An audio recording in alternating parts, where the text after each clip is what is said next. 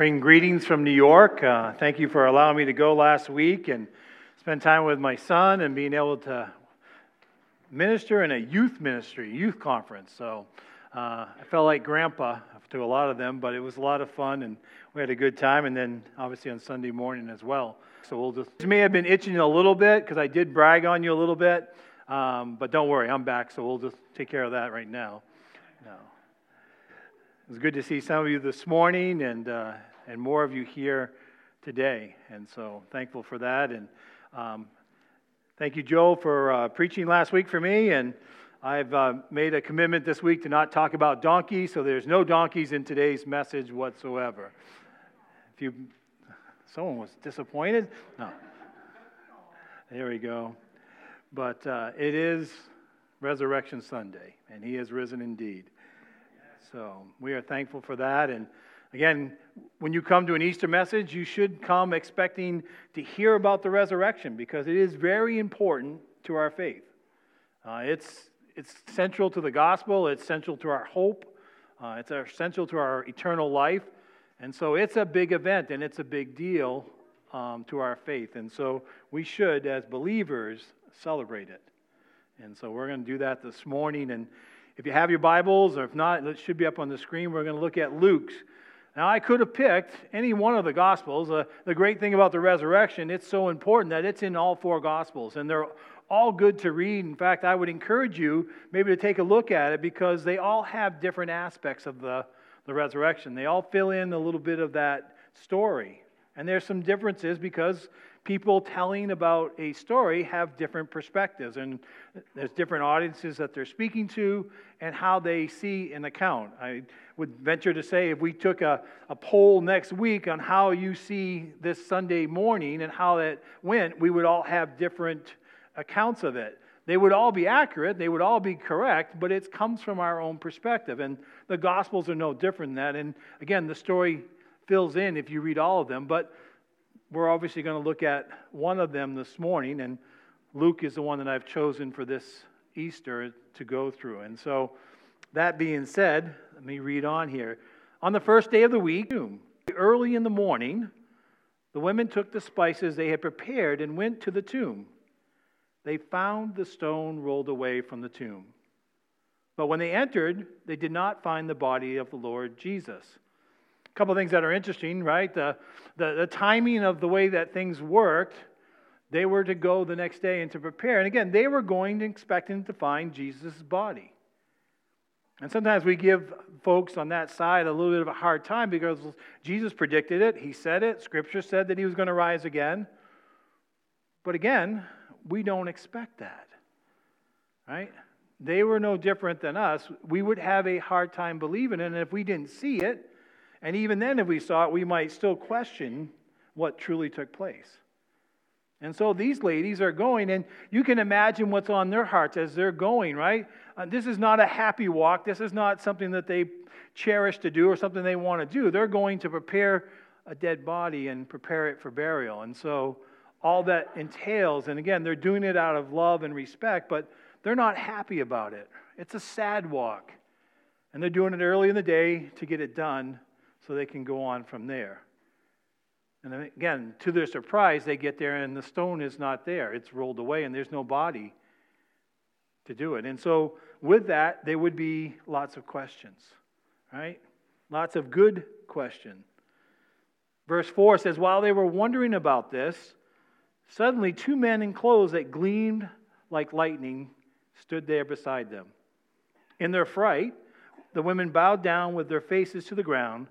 But the men said to them, why do you look for the living among the dead? Again, these 2 men, and again it says men, but it says that they were not really men. If you dig a little deeper, they're actually angels that are speaking to them. They're messengers sent by God to tell them that Jesus has risen, right? And I love that question. It's one of those interesting things that is in Scripture, and it's only in Luke's account, but it says, why do you look for the living among the dead? Yeah, remember, they're going to a tomb. They're going where it's basically a cemetery. And when you go to a cemetery, you expect to see people that are died, right? Tombstones, graves. It's not a place where you expect a lot of people. And so that question must have stopped them in their tracks. It must have made them think a little bit, right? Why do you look for the living among the dead?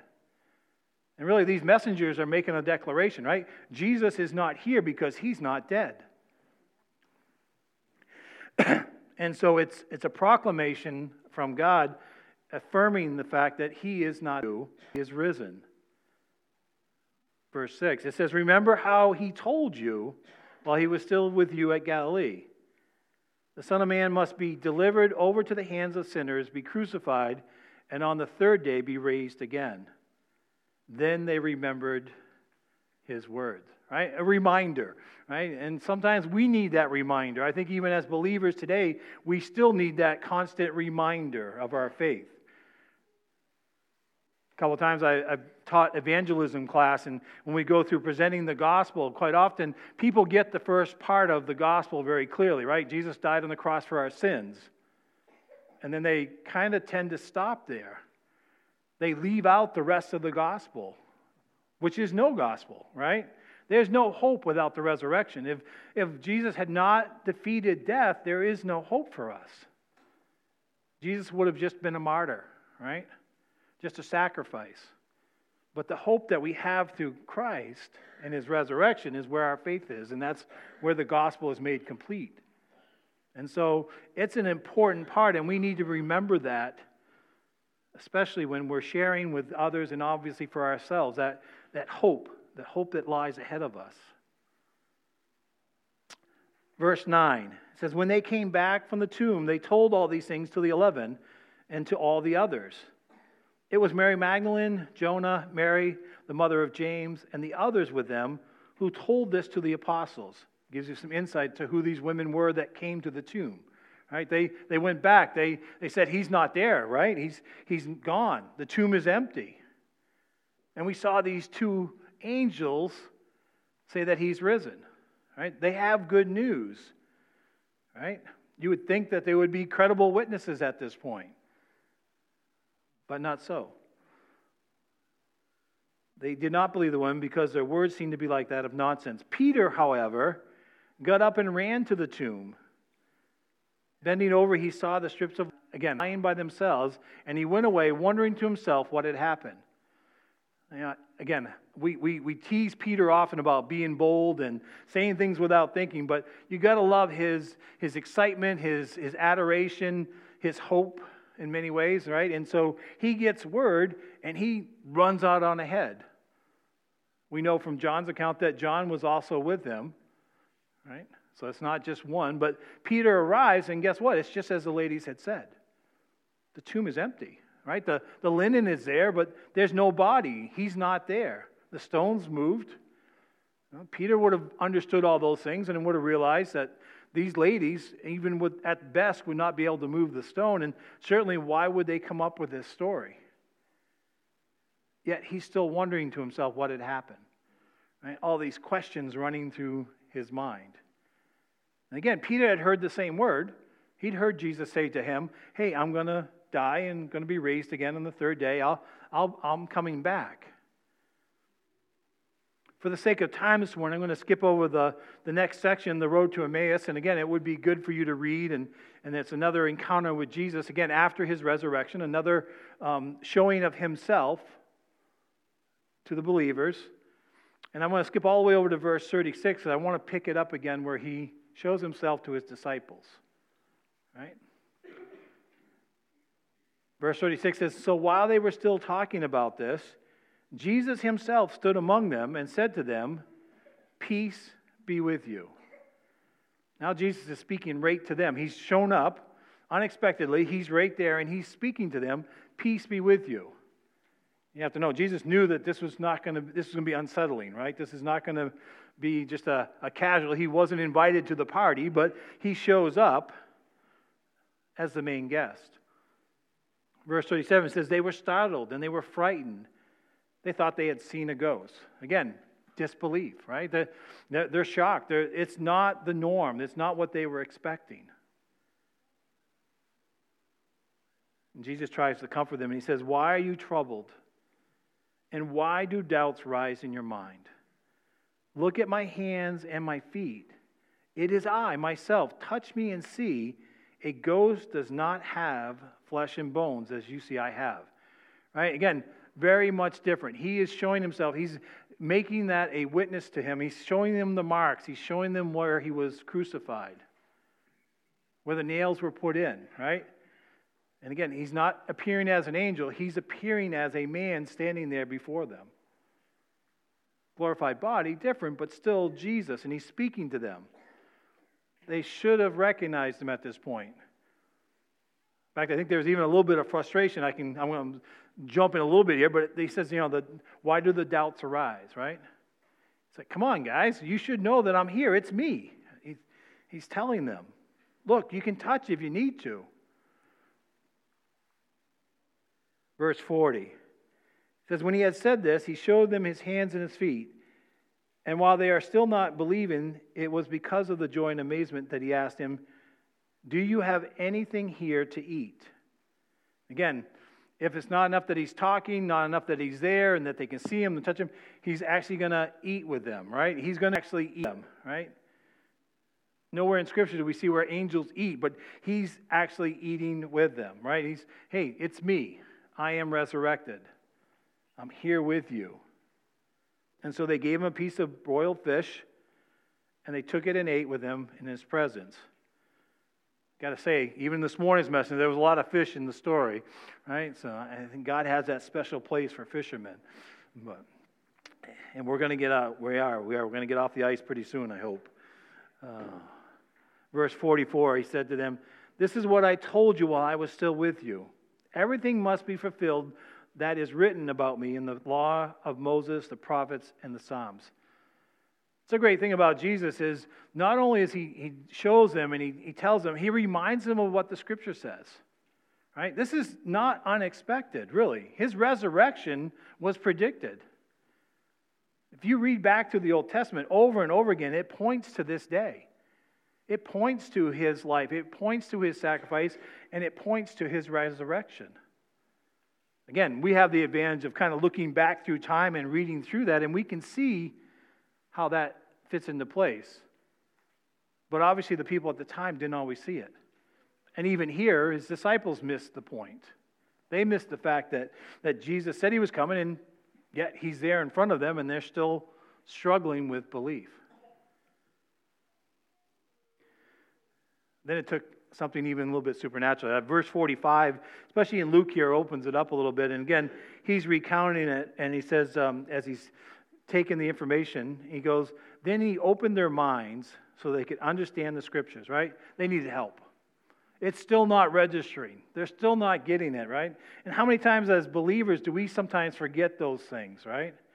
We forget how faithful God is. We forget how important it is, our salvation. We forget about our sins even, and how we need to ask for forgiveness. We forget those things, or we lose track of them. And so I can cut them a lot of slack. I can certainly understand their unbelief, because guess what? At times I have that same problem. I forget. And I need it brought to my mind. And so, again, God uses many things to open our minds. And here, he opens up their minds to the Scriptures. He reminds them. They would have known these things. Verse 46, he tells them, this is what is written. The Messiah will suffer and rise from the dead on the third day. And repentance for the forgiveness of sins will be preached in his name to all the nations. Beginning in Jerusalem, you are witnesses to these things. I'm going to send you what my Father has promised, but stay in the city until you have been clothed with the power from on high. Again, Jesus is now setting them up, right? It's a transfer of the gospel, right? He says, I've done it. I've gone to the cross. I've risen again. And now I'm going to give you help to spread the good news. All Jesus is really asking is just tell them about me. Tell them what I've done. Tell them that I've died on the cross for their sins. Right? Share the good news. We talk about it often, but we sometimes don't do that, where we hold back on that. Verse 48, you can put, we are a witness, right? As believers, we are a witness of the work that Christ has done in our lives. And so Jesus encouraged them to go forward with that. I'm going to jump here a little bit in scriptures because I want to show the importance of today and the resurrection. So if you're, again, with me, jump a little bit to 1 Corinthians chapter 15. Paul, much later on, makes the case for the resurrection because just like in that day, just like today even, people doubt that. Maybe some of you read the book by Lee Strobel, The Case for Christ, right? Excellent book, right? He starts out not believing, and by the end of it, he believes because there's just so much evidence, right? The resurrection happened. It's not a fairy tale. It's not a story. It's not something made up. It is truth. And so the scriptures speak to that, and Paul certainly speaks to that in 1 Corinthians chapter 15. And so we're going to jump to that part of it, again, just to testify to the resurrection of Jesus Christ. It says, "Now, brothers and sisters, I want you to remind you," again, that reminder, we all need that, right? That reminds you of the gospel that I preached to you, which you received and on which you have taken your stand. Love how Paul puts it, right? Not only is he reminding them of the gospel and how important it is, but that's where you stand. That's the only way you stand as a believer in Jesus Christ is on the gospel. The complete fullness of the gospel. Verse 2, he says, "By this gospel you are saved, if you hold firmly to the word I preached to you, otherwise you believed in vain." Right? Paul's making the argument, right? You need to hold on to that. You need to recognize that truth and hold on to it firmly. What God's word says, right? There's all sorts of false gospels out there. There's things out there that are not true. Study the truth. You know, I've used the old illustration, but it still holds true, right? The old bank tellers, they used to have them look for phony bills, right? It was typical for $50 bills. That was kind of the common one that they would try to caution. What would they? And instead of studying all the ways, because there would be hundreds of different variations, what would they have them do? Study the original, right? Look at the original. Get so you know all the details of the original, right? Then you'll recognize when there's something phony. Same thing today. Study the scriptures. Study the word. That's the original. That's the lens that we need to look at things through, especially with the gospel. And then you can take your stand, as Paul says. And then he repeats it here, the gospel for us, just in case we miss part of it, or the importance of it. It says, "For what I received, I passed on to you of first importance, that Christ died for our sins according to the scriptures, that he was buried, and that he rose again on the third day according to the scriptures. And then he appeared to Cephas, and then to the 12. And after that he appeared to more than 500 other brothers and sisters at the same time, most whom are still living, though some have fallen asleep." Again, Paul's writing this much later down the road. This is years down the road, and he's saying, hey, some of those are not here. Those eyewitnesses aren't there, but many of them still are. You can go ask them. You don't have to just believe me, but you can go check with them as well. Again, when there's a crime or an accident, right, they're always looking for an eyewitness, right? And in most cases, one witness or even two witnesses, it's usually a shut case from that point on. The two witnesses agree and they tell the account. The judge usually rules in favor and things go on. Certainly there's much more than that to the resurrection.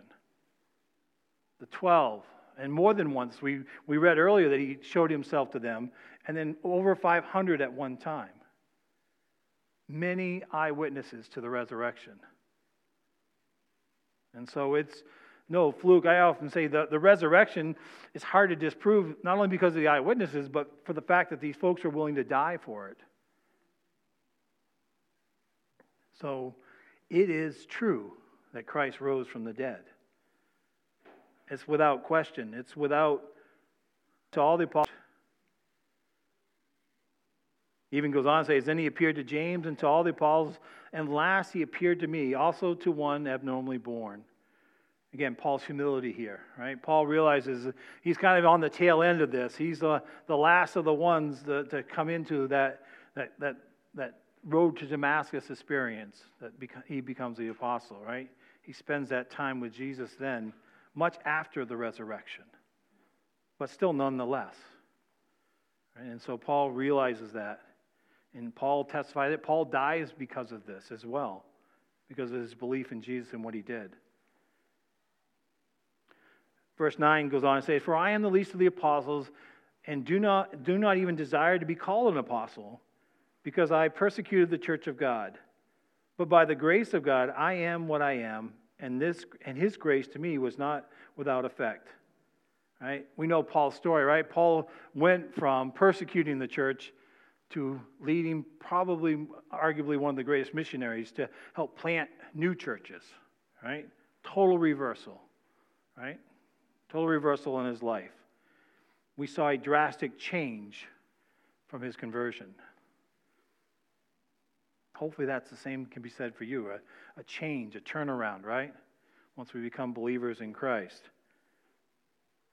And he goes, "No, I worked harder than all of them, yet not I, but the grace of God was with me.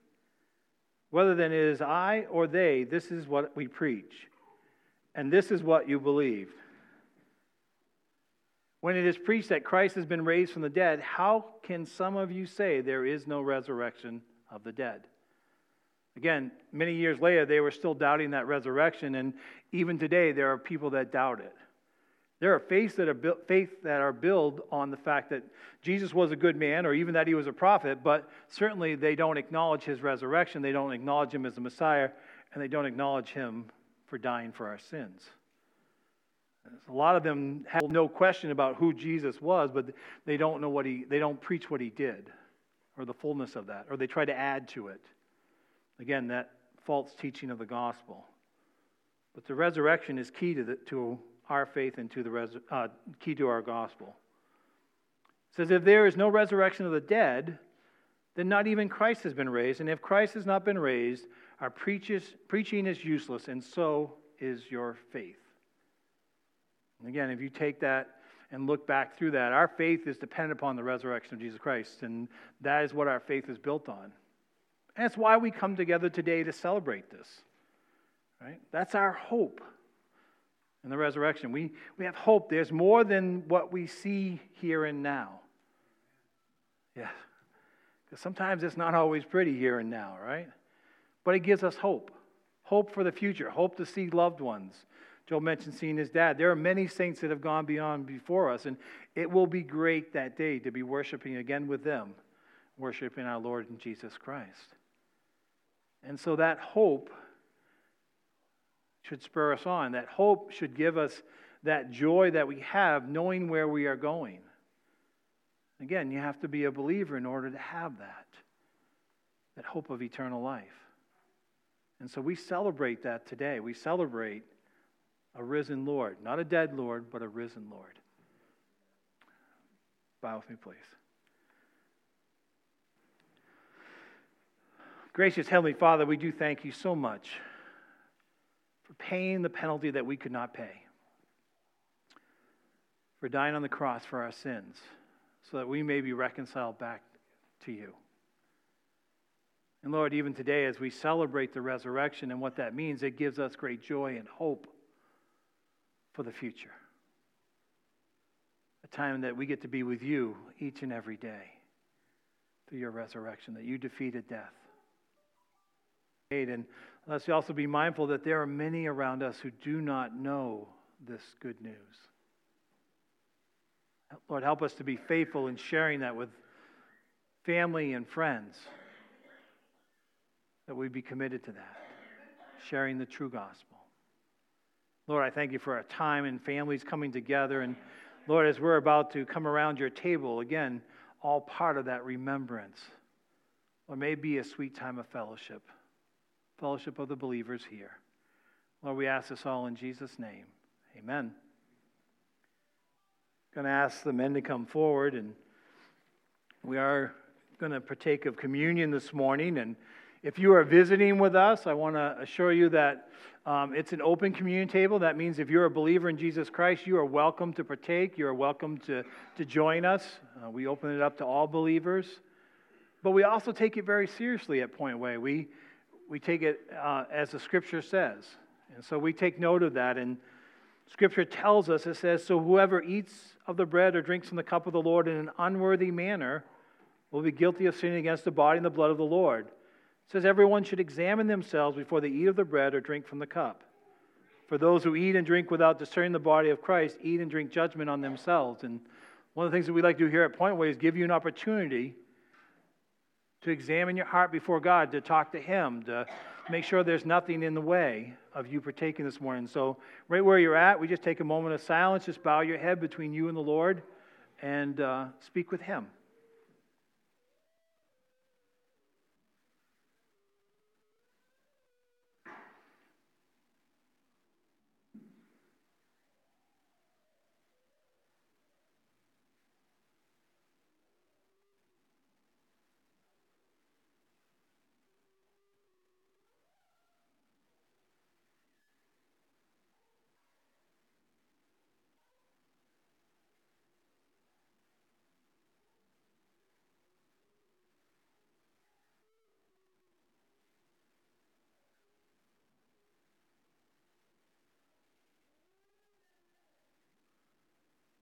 I'm going to ask Rick if he'll give thanks for the bread and the cup that we're about to receive and what it represents.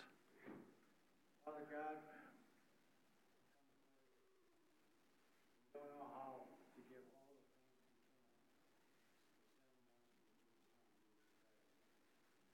as we remember all the things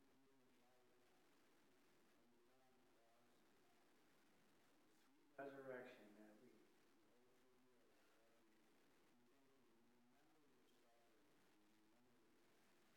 dying on the cross, we remember your conquering the grave and setting us free, Lord. All the days of our life, Lord.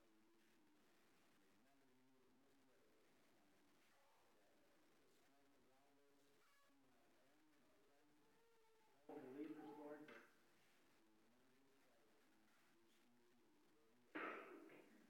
Amen.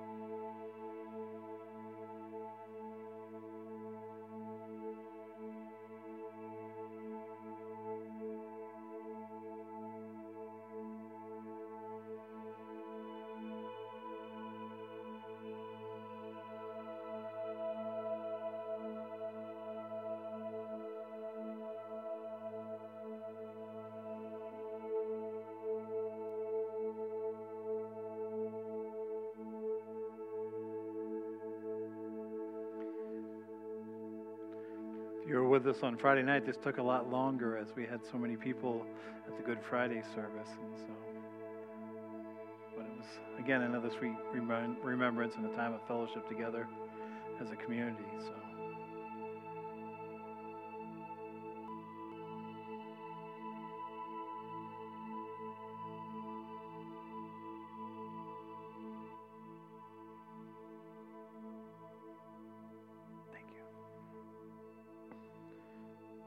You didn't notice the cups are stacked, and so the bread is underneath. So it's an opportunity to do it together as a family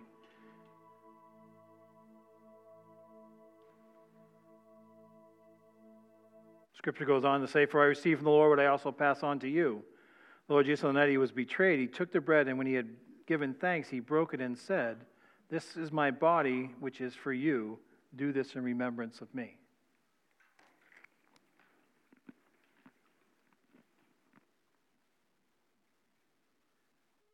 It says, in the same way, after supper, he took the cup, and he said, "This cup is the new covenant in my blood.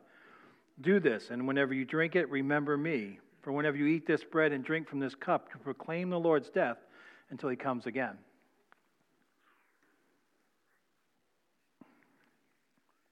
I'm going to ask the worship team to come up and close us out in song and prayer. And I noticed even this morning with all you guests and with all you folks here, there are still cups left.